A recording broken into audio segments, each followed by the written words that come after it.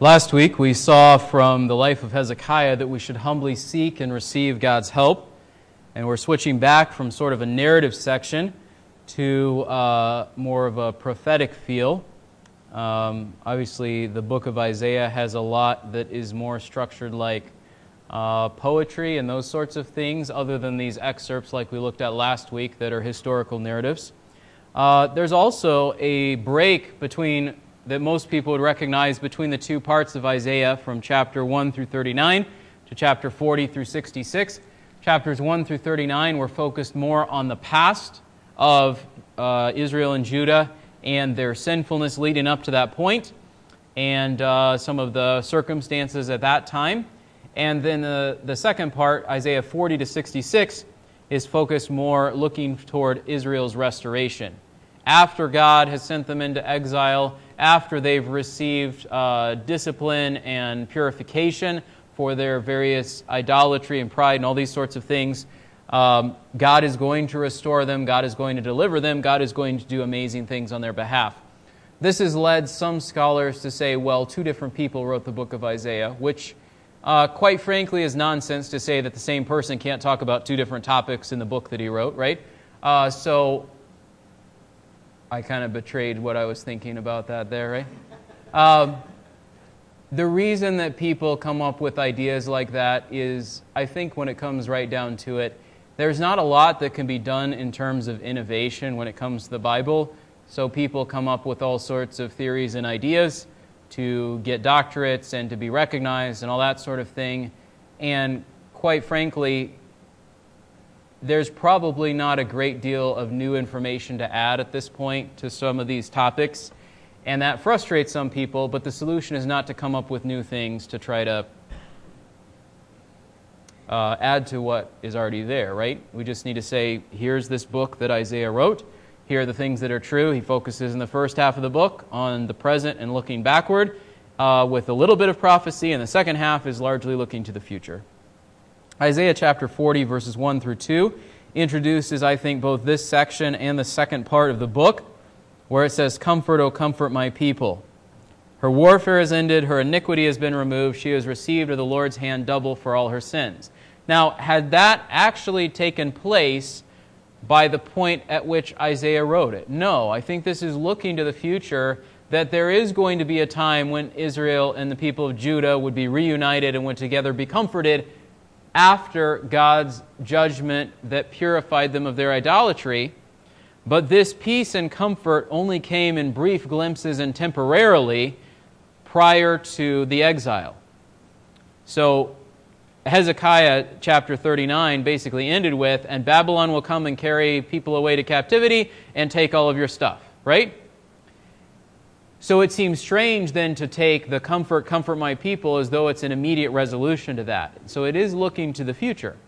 But there's also a sense in which there is a section here from chapters 40 through 48 where God is dealing with this subject of idolatry. Why did Israel and later Judah go into exile? Because of idolatry. And so in chapters 40 through 48, we see God prevailing over idolatry. And my plan is for us to look at this in three parts over the next few weeks. The first idea is that God will not share His glory with idols. You see that in chapter 42, verse 8. "I am the Lord, that is my name. I will not give my glory to another, nor my praise to graven images." Okay? The second part is Isaiah 42 through 44, where God redeems His people out of the blind and deaf foolishness of their repeated idolatry.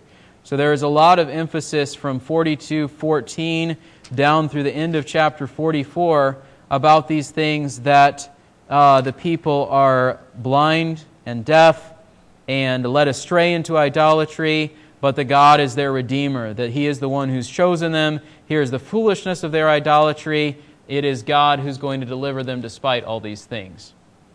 And then, as we come to chapters 45 through 48, we see God's work among the nations, both in putting the people into exile, in bringing them back from exile. There's a lot of discussion of God using Cyrus of Persia as His servant.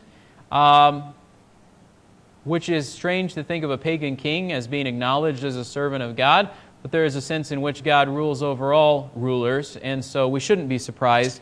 But a discussion of God using Cyrus first to conquer Babylon, because that's where God's people were in captivity, then to take them from Babylon and restore them to the land. And so there's this discussion of the failure of Babylon's idols, a lament for Babylon, and then Israel's stubbornness, yet God's deliverance in spite of it. And so those three sections, chapters 40 through 42, and then 42 to 44, and then 45 to 48, is how we're going to divide this larger section that really all goes together. Today, I think the big idea is this: glorify the true God because idols are nothing. Glorify the true God because idols are nothing.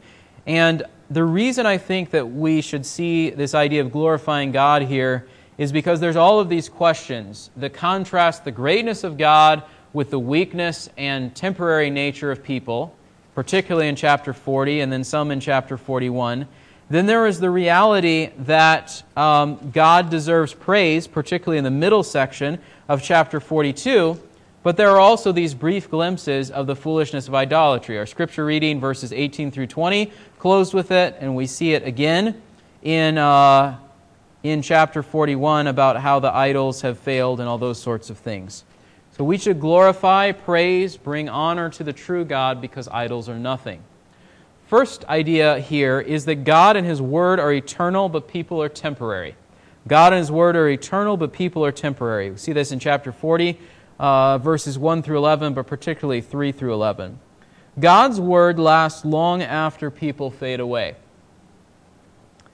First of all, we see God preparing a way for His messenger, chapter 40, verse 3. Clear the way for the Lord in the wilderness, make smooth in the desert a highway for our God. So there's a messenger who's coming, who's clearing and preparing the way. There is an acknowledgement, I think, that we see in Matthew 3, for that matter, the other Gospels as well, that this was the role of John the Baptist and that there is a connection between the ministry of John the Baptist and what Isaiah anticipated here.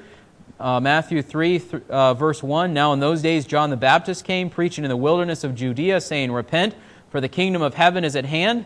For this is the one referred to by Isaiah the prophet when he said, The voice of one crying in the wilderness, Make ready the way of the Lord, make His paths straight. Now, when we see this preparing of the way in verses 3 through 4 of Isaiah 40, it sounds more like a terraforming project, right? Like a big construction project. This hill is high, let's make it flat. This valley is low, let's fill it in. Make this highway for God, right? But in the ministry of John the Baptist, it was a lot more, quite honestly, exclusively about issues like repentance and pointing to the coming of Jesus as the Messiah, right? It wasn't really about the desert actually being reshaped. So how do we reconcile those ideas? I think there is a sense in which John the Baptist is seen as the fulfillment of the one who is the messenger who's preparing the way, but God's work of actually physically reshaping the earth for the coming of Christ takes place right before the second coming. So the mountain of the temple is torn in two, and this is raised up, and these things are made flat, and the Nile is now a pathway for people to walk across. All those sorts of things that we see throughout the book of Isaiah, I don't think ultimately happen until the end times events, but the coming of the messenger, looking to the work of Christ, we see that in the ministry of John the Baptist. There's also this question of what is being proclaimed. Verse 5, the glory of the Lord will be revealed, and all flesh will see it together. For the mouth of the Lord has spoken. So there is a certainty in God's words in verses 1 and 2, in verse 5, and then the message in verses 6 through 8. What is it that's supposed to be proclaimed? All flesh is grass. That seems like a strange message to proclaim. This is a word picture, right? When we think of grass, we don't think of something durable and enduring. If you have animals that are grazing on the grass, they eat it, and they process it, and it's no longer grass. Some of them will rip it up out of the ground. Periods of drought will easily kill the grass. Like it can be blooming and have little flowers on the end of the piece of grass. But when the sun comes up and that dries out, it dies and it falls off, and that becomes seeds, and there's all sorts of imagery connected with that. But when he says flesh is as grass, he's not saying flesh is enduring like the mountains themselves. He's saying flesh is temporary and fleeting and weak and all of these sorts of ideas. There's still a beauty in it. Verse 6, all its loveliness is like the flower of the field. There is a beauty to be appreciated even in things that are just green like grass. There's kinds of grass that have very interesting seed heads, and even the ones that don't. There is a beauty in just seeing, here's a meadow or a field or a pasture that has all this grass growing in it, but it's a temporary and a fleeting beauty. In contrast to that, where it withers and fades when God's breath blows upon it, verse 8, the word of our God stands forever. When we see this quoted by Peter in 1 Peter chapter 1, and he uses it in an interesting way, he says, all flesh is like grass. Well, let me start in verse 22. Since you have, in obedience to the truth, purified your souls for a sincere love of the brethren, fervently love one another from the heart. For you have been born again, not of seed which is perishable, but imperishable. When he says seed that is perishable, he's drawing a parallel between humanity and the seed of the grass that falls off and is weak and temporary, but of that which is imperishable through the living and enduring Word of God. For all flesh is like grass, and all its glory like the flower of the field. The grass withers and the flower falls off, but the word of the Lord endures forever. And this is the word which was preached to you. And so there's this fascinating way in which Peter brings together this idea of essentially a proclamation of judgment and the fleeting nature of humanity in contrast to God and His Word who lasts forever. And then he connects it with the hope of the gospel, which is, yes, humanity is fleeting and temporary and in many respects worthless, and yet through the power of the gospel, we are connected with God's power who is eternal and changeless and offers us as well eternal life. And so there's this fascinating connection here between these things. For Isaiah, the emphasis is largely on God is great, people are weak and mortal, God is eternal, people die, God is all-powerful, people have limited power. But the way that Peter uses it, I think, ties it in very well to the gospel, which is to say, the only solution to the temporary and fleeting nature of people as contrasted to God and His power is to come to God through the message of the gospel. And what is that? Turn from your sin, trust in Jesus. Jesus is the only way. We will all die, just like I was talking about in the announcement time. We will all die. We don't know when that day is going to come. We are fleeting, we are temporary. There's beauty and amazing things to be found in this life, but life is short. The only certain hope in the face of it is the word that God has proclaimed, particularly the message of the gospel. Turn from yourself and your idols and your own way. Turn to Jesus. He is your only hope in the midst of a world that is chaotic and in the midst of a life that is short and fleeting. Which incidentally is part of the message of Ecclesiastes as well. So that'd be another passage to go look at. God's word lasts long after people fade away. God also will fulfill His word to deliver His people. I really like verse 9. Say to the cities of Judah, here is your God. So if the first part of the message is life is short and fleeting and temporary and all those sorts of things, but God's word lasts, what's the other part of God's word? God is there for His people to deliver them, which connects with what I was saying a moment ago about the hope of the gospel for us today. For them, it was deliverance from their enemies who had conquered them because of their idolatry. For us, it's deliverance from our idolatry, which has conquered us as our enemy through the hope of the gospel. Different situations, same basic message. Zion, Jerusalem, will proclaim to God's people, here is your God. Verse 9, O Zion, bearer of good news, lift up your voice mightily. O Jerusalem, bearer of good news, lift it up, do not fear. There's the reference in Romans where Paul says, how beautiful are the feet of the one who brings good news. Like the coming of the one with good news is an amazing and a wonderful thing, right? The good news for them, God is going to deliver you. God is going to rescue you. God is going to help you. The good news for us today, God will deliver you and rescue you and help you if you turn to Him through Jesus. The two messages are not disconnected. One is just a development of the other. There's also this sense in which God is going to reveal His power in tender care for His people as a good shepherd.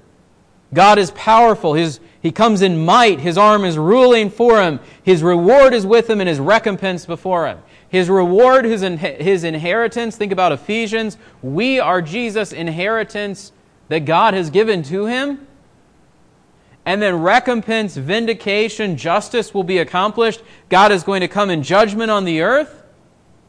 And yet right after that, what does it say? Like a shepherd, He'll tend His flock and gather the lambs and carry them and gently lead the nursing ewes. If you've ever picked up and carried a baby sheep or goat or small animal like that, what do? You pick it up and you try to squash it because you're trying to show how strong you are? No. There's a sense of tenderness and care, right? Think about a human infant, right? You can't take a 6-week-old baby and just be careless with that child, right? You hold carefully, and the strongest person who's a father or just some relative who's holding that baby is going to cradle and carefully hold that child because that child is fragile and needs tender care. That has nothing to do with the strength of the person. That's not really the question. The previous verse says God is strong and powerful. That's not really a question that has to be shown in that moment. It's rather His tender care for His people. So God is going to fulfill His word to deliver His people in power and might, with this proclamation of God is here, but also with gentleness and tender care. So God and His word are eternal, but people are temporary. God's word lasts long after people fade away, and God is going to fulfill that word to deliver His people. God's word stands. God's word is that people fade away, but God's purpose stands. God's purpose is to show Himself strong to His people. He's able to do this because, secondly, God is alive as creator and ruler, but idols are created and powerless. We see this in the second part of chapter 40. God is the creator and the ruler. Look at verse 12. Oceans of the world, palm of God's hand. Think about that for a moment. How big are the oceans? How vast do they seem to us? The picture is God can scoop them up just like you scooping water out of a river or a pond or whatever, and God could hold all of it like this. Now, does God have a hand? No. Is God even bigger than that describes? Yes. God is the one who fills the immensity of our universe and any others that exist, all of the galaxies that are out there. So we're not just talking the waters of the earth, which is this, but if you zoom further and further and further out, God is the one who is in charge of and created and sees and maintains all of the galaxies that we have discovered and some that we never will. And so you could take that picture and make it an even greater picture. Not just the oceans of the world in the palm of His hand, but the entirety of the universe, right? Which actually is what the next phrase there. He marks off the heavens by the span. Okay? God can do this and measure. How many of you measure things with your hand or your arm or your foot? We all do sooner or later, right? Because we can't find the tape measure. God doesn't need a tape measure, and God's tape measure would be so vast that it's beyond our comprehension. God can say, stretch from sky to sky, and it's about that big. Think about that for a minute. And then think about the fact that people think that they can thwart what God is doing. Calculates the dust of the earth by the measure and weighs the mountains in the balance and a hill in a pair of scales. God could say, okay, let's take Mount Everest and Mount McKinley and whatever other random mountains you can think of. Let's pile them all up, and they're going to be on this side of the scale. I'm going to put a weight on this side. We're going to see how much they weigh. Again, God is great and powerful. But it's not just God's immensity as creator. We see it in verse 12. Let's jump over to verse 21. Don't you know? Haven't you heard? Has it not been declared to you from the beginning? Have you not understood from the foundations of the earth? It is He who sits above the circle of the earth and its inhabitants are like grasshoppers, who stretches out the heavens like a curtain and spreads them out like a tent to dwell in. God unfolds the heavens, I said like a scroll earlier, but like a curtain, right? You have a curtain over your kitchen window or somewhere else in your house. You can't use the sky as your curtain, it's too big, right? But God can. You don't look down on the people of the earth as though they're grasshoppers. We get a little bit of the sense of that if we get way up high in an airplane, but for God it's actually true all the time, that He's great and they are as nothing in contrast. And then this idea that God spreads the heavens out like a tent to dwell in. I am reminded of what Paul says, I think both in Acts 12 and in Acts 17. God didn't need a temple as though it was His house, right? Because God's so great and powerful that you can't contain Him in a little building that people have made on His behalf. Was the temple in Jerusalem a great and marvelous thing? Sure. But could it contain the immensity and the glory of God? Absolutely not. We also see God's greatness as creator, His immensity as creator. In verse 25, "To whom would you liken me that I would be His equal, says the Holy One? Lift up your eyes on high and see who has created these stars, the one who leads forth their hosts by number. He calls them all by name. Because of the greatness of His might and the strength of His power, not one of them is missing." Again, this idea of shepherding. It's as though the stars are a flock of sheep or some other kind of animal, and God knows their names and God leads them along. These gigantic flaming balls of fire, of explosive gas, and all these other things that make up the stars, God doesn't have to worry about being harmed by them. He can lead them along and put them in the right place just like a shepherd does sheep. And for God, it's no more difficulty than it would be for us to herd a small little group of animals along. God is immense as the Creator. But God is also wise in the unfolding of His plan and the helping of His people. So look back to verse 13. "Who has directed the Spirit of the Lord, or as His counselor has informed Him? With whom did He consult, and who gave Him understanding? Who taught Him in the path of justice, and taught Him knowledge, and informed Him the way of understanding?" There's trivia shows where you have the opportunity to call somebody for help if you can't figure out a question.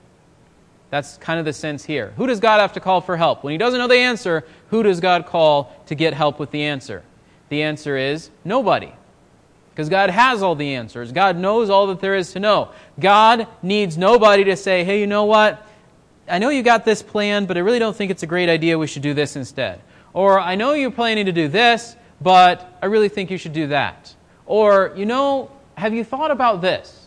No one can legitimately say to God, "Have you thought about this?" Because God knows everything. We see this also in verses 27 to 31. People question whether God actually knows and is aware about things. "Why do you say, O Jacob, and assert, O Israel, my way is hidden from the Lord, and the justice due me escapes the notice of my God? Do you not know? Have you not heard? The everlasting God, the Lord, the creator of the ends of the earth, does not become weary or tired. His understanding is inscrutable. He gives strength to the weary. To him who lacks might, He increases power. Though youths grow weary and tired, and vigorous young men stumble badly, yet those who wait for the Lord will gain new strength. They will mount up with wings like eagles. They will run and not get tired. They will walk and not become weary. So God is wise in the unfolding of His plan, verses 13 and 14, and in the helping of His people. God's people were questioning, where is God? I mean, the answer is, He's there. You've rejected Him. You're receiving the due penalty of your error. He's going to continue to help you, and He's eventually going to restore you from exile. That's the long answer to their question. But that's not necessarily where Isaiah goes here. He says, you think that your way is hidden from God and He's not paying attention to you and He's forgotten about you? God's not like you. You get tired.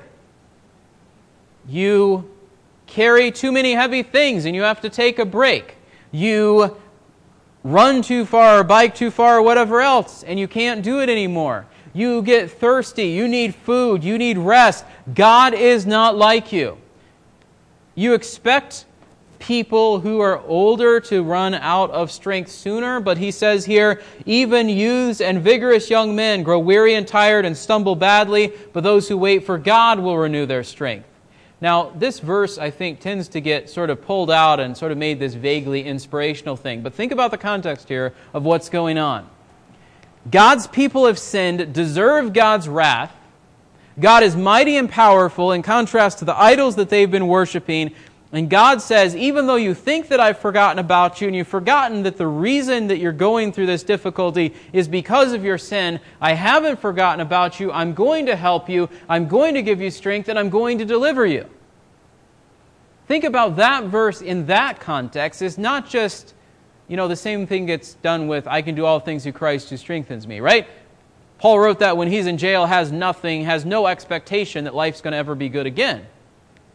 Same thing here. The people of Israel don't think life is going to be good. This is not their inspirational quote they're hanging on the wall. This is set in the context of judgment, and yet God is faithful and shows His power and His wisdom in helping His people. And then thirdly, God is the ruler over nations and all creation. So He's creator and ruler, immense as creator, wise as the creator, and ruler over all nations and everything. Verses 15 through 17, the nations are as a drop from a bucket, a speck of dust on the scales. All these nations that we fear, what's going on with Russia, what's going on with China, what's going on with Korea, what's going on with any number of nations that we fear because they might do harm with us, God says, yeah, it's like a speck of dust. Here's a little speck of dust. It's gone.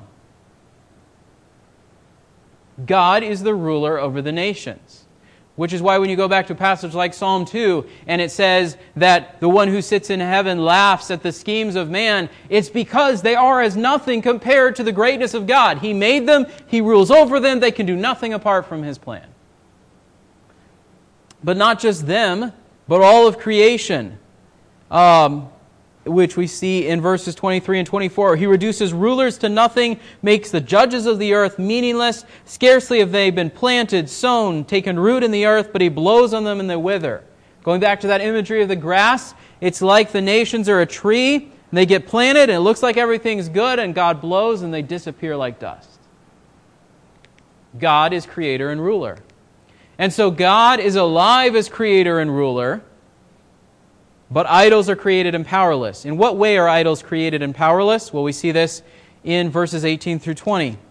Idols are made things. You're going to compare God to something?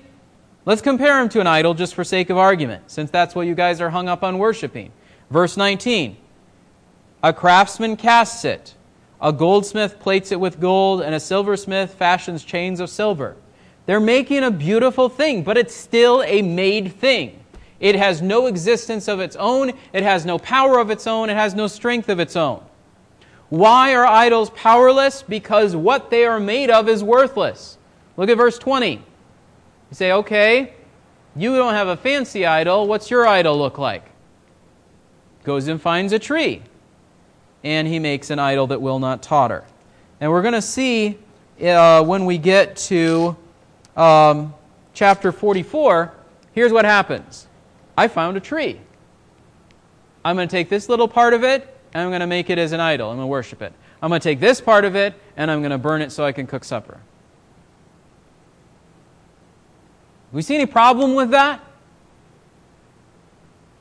Idols that are made in the image of people, which quite frankly is all the gods that people have ever worshipped. They're like me, but they're a little bit stronger or bigger or whatever, but they're still petulant children who sort of stomp about and break things and commit immorality and all those other sorts of things. Those were the gods of the Greeks and the Romans and the Babylonians before them and the Egyptians. The Egyptians worshipped bugs and cats and jackals and all sorts of other things, which is what Romans 1 talks about, right? Idolatry makes you stupid.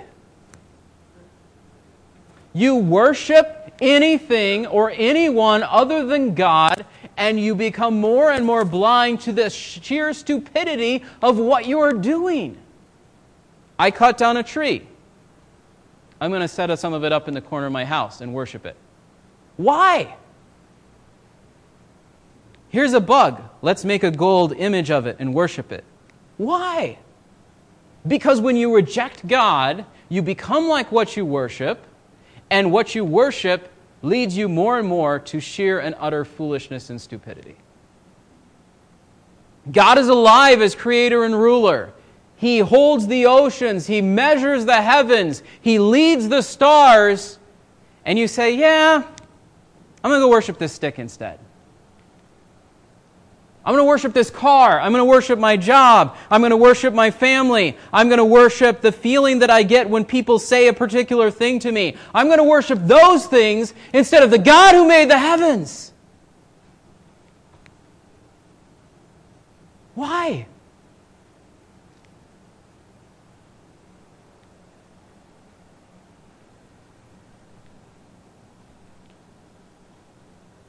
The solution to this is not that we move out from the city and look up at the sky, but I think it would help us from time to time to look up from the busyness of our life, to look away from the distractions that consume our days and say, God is amazing and look at what He's done and look at what He's made. Even that can be corrupted because it's not like the people in Isaiah's day that weren't outside seeing God's creation. They saw it, they just ignored it, right? You can stand at the Grand Canyon and say, wow, look at that accident. Or you can say, wow, look at what happened when the flood reshaped the earth, right? You can have the same conclusion looking at the same thing, but when we don't have the opportunity to reflect on these things because we're so busy and so looking down and focused on what's going on here, it makes it a lot easier to do idolatry, right? Isaiah wants us to be consumed with the glory of God in contrast to the stupidity of idols. God is alive and rules over all as the Creator. Idols are worthless, so God rescues an idolatrous people whose idols have failed them. If the first point is that God and His Word is eternal, but people are temporary, that's sort of the backdrop, and then God is great, but idols are nothing, then what's going to have to happen? When God's people worship idols, they are going to fail them, and God has to step in and rescue His people instead. God delivers in power His own people. We see this in 41, 1 through 4. God stirred up. He calls this one from the east. We see also in verse 25 and following this stirring up of one from the north. I was looking at one of the commentaries, and they put it in an interesting way that I think is helpful. God brought the Persians through Babylon, which was to the east, but they were originally more from the north, and so the invaders are seen as coming from the north, but also from the east, and so this particular commentator was arguing that this is in fact a reference to the same king and group of people, which is the Persians who conquer in different ways and from different directions, but is still ultimately the same nation.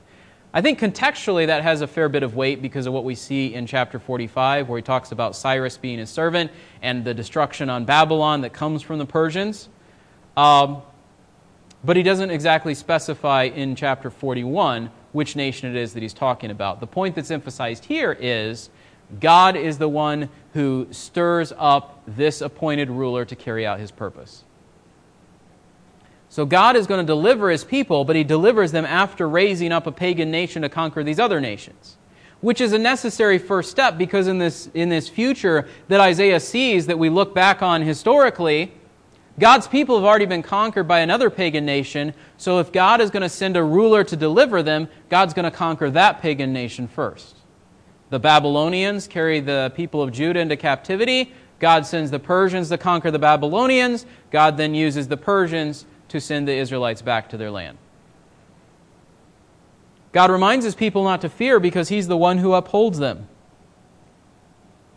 You, Israel, my servant, Jacob, whom I've chosen, descendant of Abraham, my friend, whom I've taken from the ends of the earth, I have chosen you and not rejected you. Don't fear, for I said to you, you are my servant, I have chosen you and not rejected you. Don't fear, for I am with you. Don't anxiously look about you, for I am your God. I will strengthen you, surely I will help you, surely I will uphold you with my righteous right hand.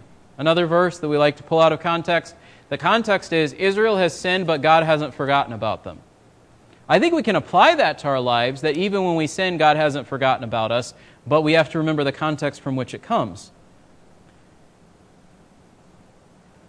God reminds His people not to fear because He's the one who upholds them. We see this echoes of Genesis 12. Those who, in you all the families of the earth will be blessed, and then later on, those who bless you will be blessed, those who curse you will be cursed. We see echoes of that here in this little section. And then we see this picture that we saw a few weeks ago of this idea that there are people who are in the desert who need water, and they're in the wilderness, and who's going to provide for them? Verse 17 down through verse 24. They're seeking water, but there is none, and their tongue is parched with thirst. I, the Lord, will answer them myself, as the God of Israel, and I will not forsake them. I will open rivers on the bare heights, and springs in the midst of the valleys. I'll make the wilderness a pool of water, and the dry land fountains of water. God is going to provide for His people water in the wilderness when they have no hope of provision, just like He did leading them through the desert the first time. When He's leading them back, He's going to take care of them. And in the future days, when all the nations are around them and it looks like there's no hope for them, God is going to provide for them and care for them yet again. To what end?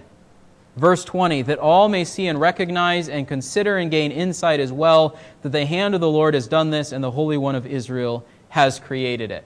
God intervenes on behalf of His people so people would see that He's the true God. So God delivers in power His own people. Why? Because idols can't help. Going back to verses 5 through 7. The coastlands have seen and are afraid when this pagan ruler, probably Cyrus, comes down from the east and then from the north. The ends of the earth tremble, they draw near and have come. Each one helps his neighbor and says to his brother, be strong. So pagan nations unite against God. They say, if we unite, we'll be okay. If we join together, we'll be fine. But they can't overcome this wave of God's judgment that's going to flood over them. And then they turn to their idols. They trust in these idols that they've made and commended to one another, saying, oh, this is good to trust in. Verse 7, the craftsman encourages the smelter, and he who hews metal with the hammer encourages him who beats the anvil, saying of the soldering, it is good, and he fastens it with nails so that it won't totter. Think of, again, the sheer stupidity of this. I've got my idol. It's a really beautiful idol. Let's nail it down so it doesn't fall over.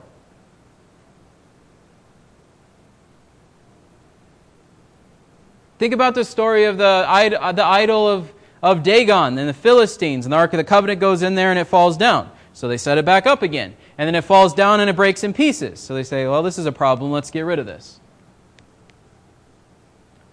If you have to prop up your idol, you shouldn't be worshiping it. If you have to wash it or maintain it or take care of it, it's not something you should be worshiping because it can't help you. And so God says, I'm going to deliver you. Idols have failed. They're failing the pagan nations, and they failed the people of Israel and Judah over and over again, and they kept going back to them. And because they kept going back to them, they saw the foolishness of it. In verses 25 through 28, God's sending this judgment through this pagan ruler. I've aroused one from the north. From the rising of the sun, he'll call on my name, and he will come upon rulers as upon mortar, even as the potter treads clay. Who could have seen this? Who could have foretold it? No one. I would have given a message to my people, which goes back to earlier in Isaiah. Who am I going to give a message to? The prophets and the kings are all doing their own thing and care nothing for my word. Am I going to tell it to babies who can't even speak? Am I going to tell it to foreigners who aren't even part of my nation? Verse 29 of chapter 41, all of them are false. Their works are worthless. Their molten images are wind and emptiness. Because God's people keep worshiping idols and pagan nations keep worshiping idols, and God has no one to speak His word to, and the people keep going their own way, He is going to deliver His people, but He's going to do it through His perfect servant. And so that's the last little section here, chapter 42, the first 13 verses. We'll go through this quickly. God sets up His perfect servant to proclaim His word so that God will be praised. So we saw this idea of proclaiming God's word in the beginning, the messenger preparing the way, and all those sorts of things. Now the servant is coming, the one that the messenger has prepared the way for. Chapter 42, verse 1. Behold my servant whom I uphold, my chosen one in whom my soul delights. Who could that be? This is my Son in whom I am well pleased. Any similarity in those two phrases? This is the first of the references to Jesus as God's servant, the Messiah as God's servant, that we're going to see several more of as we go through the rest of the book. Because every ruler, every servant, every prophet, every judge failed in the history of Israel and Judah, in some way or another, God now sends a perfect servant to fulfill all of those roles. He will not cry out or raise his voice, nor make his voice heard in the street. A bruised reed he will not break, and a dimly burning wick he will not extinguish. So Jesus comes with compassion on those who are lost and scattered and all those things. He will faithfully bring forth justice. He will not be disheartened or crushed until he has established justice in the earth, and the coastlands will wait expectantly for his law. Well, again, that goes back to this idea of a child will be born to us, a son given to us. There will be no end to the increase of his government or of peace on the throne of David and over his kingdom, to establish it and uphold it with justice and righteousness from then on and forevermore.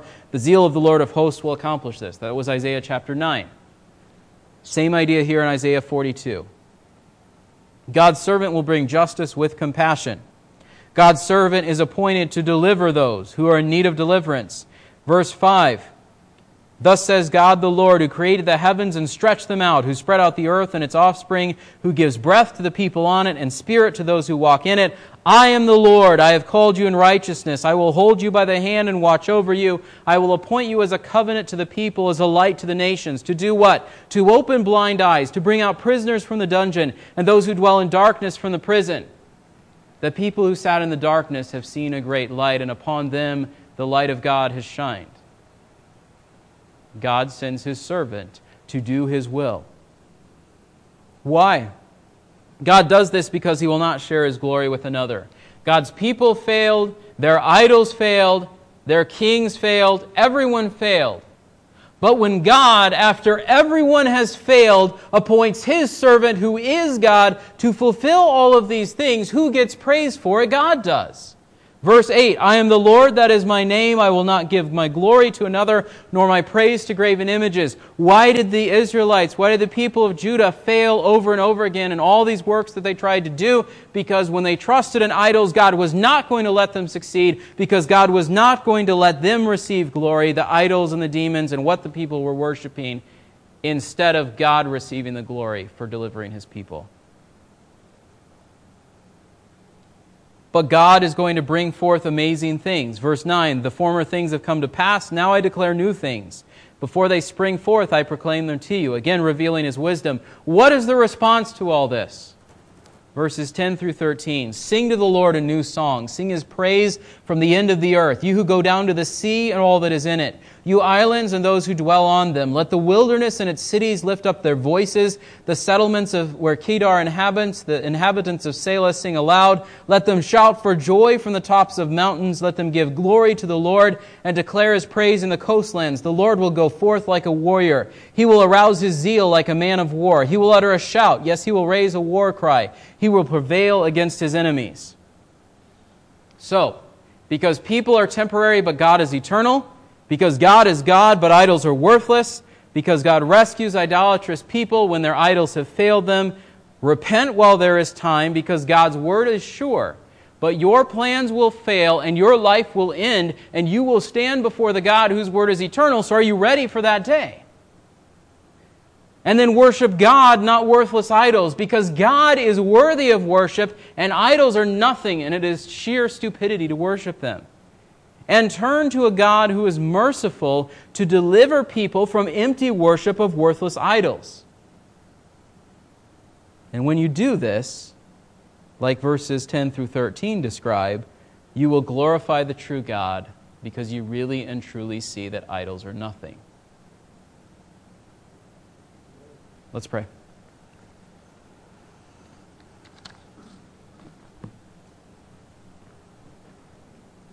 Dear God, as we come before you, it would do us well to remember that you are a God who is immense and vast and powerful as Creator.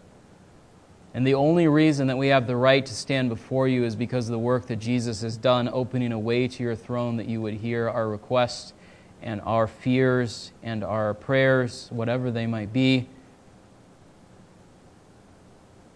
There's this amazing contrast between your immensity and power and majesty and glory and the fact that you still call us to draw near.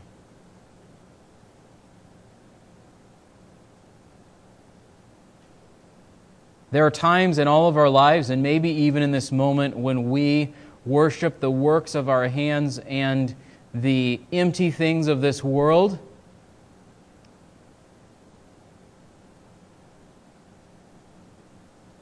Lord, whatever you have to do to break us of those loves, help our hearts to desire that you would do that. Because we're not supposed to love the lust of the eyes and the lust of the flesh and the pride of life, because that's worldliness. And we're not supposed to be friends with the world, because friendship with the world is to be your enemies. And yet over and over and over again, and some because they've never yet turned to you, some because we keep running back like a dog to vomit and like a pig to the muck and manure that it wallows in, we keep wanting to run back to those things, or we keep wanting to stay in those things instead of turning to you for the very first time. And so, Lord, whichever circumstance we might find ourselves in, that we need to trust you for the first time and continue to trust you, or we need to return to a wholehearted, fervent trust in you, do that work in our hearts. And if in this moment we are trusting you, Lord, then give us the strength to endure and to faithfully follow after you, because we are enthralled by the glory of who you are, and we see the emptiness of the idols that we might otherwise worship. Lord, help us to rejoice that you sent Jesus to do what none of us could do, that kings and nations and rulers and demons and false gods all failed to deliver and to rule and to bring salvation and to provide justice and all these other sorts of things. Jesus fulfills all of those things perfectly. And so we praise you for the unfolding of your plan in this way as well. Lord, help us to glorify you. Help us to see that idols are nothing, but that you are worth everything. We pray this in Christ's name. Amen.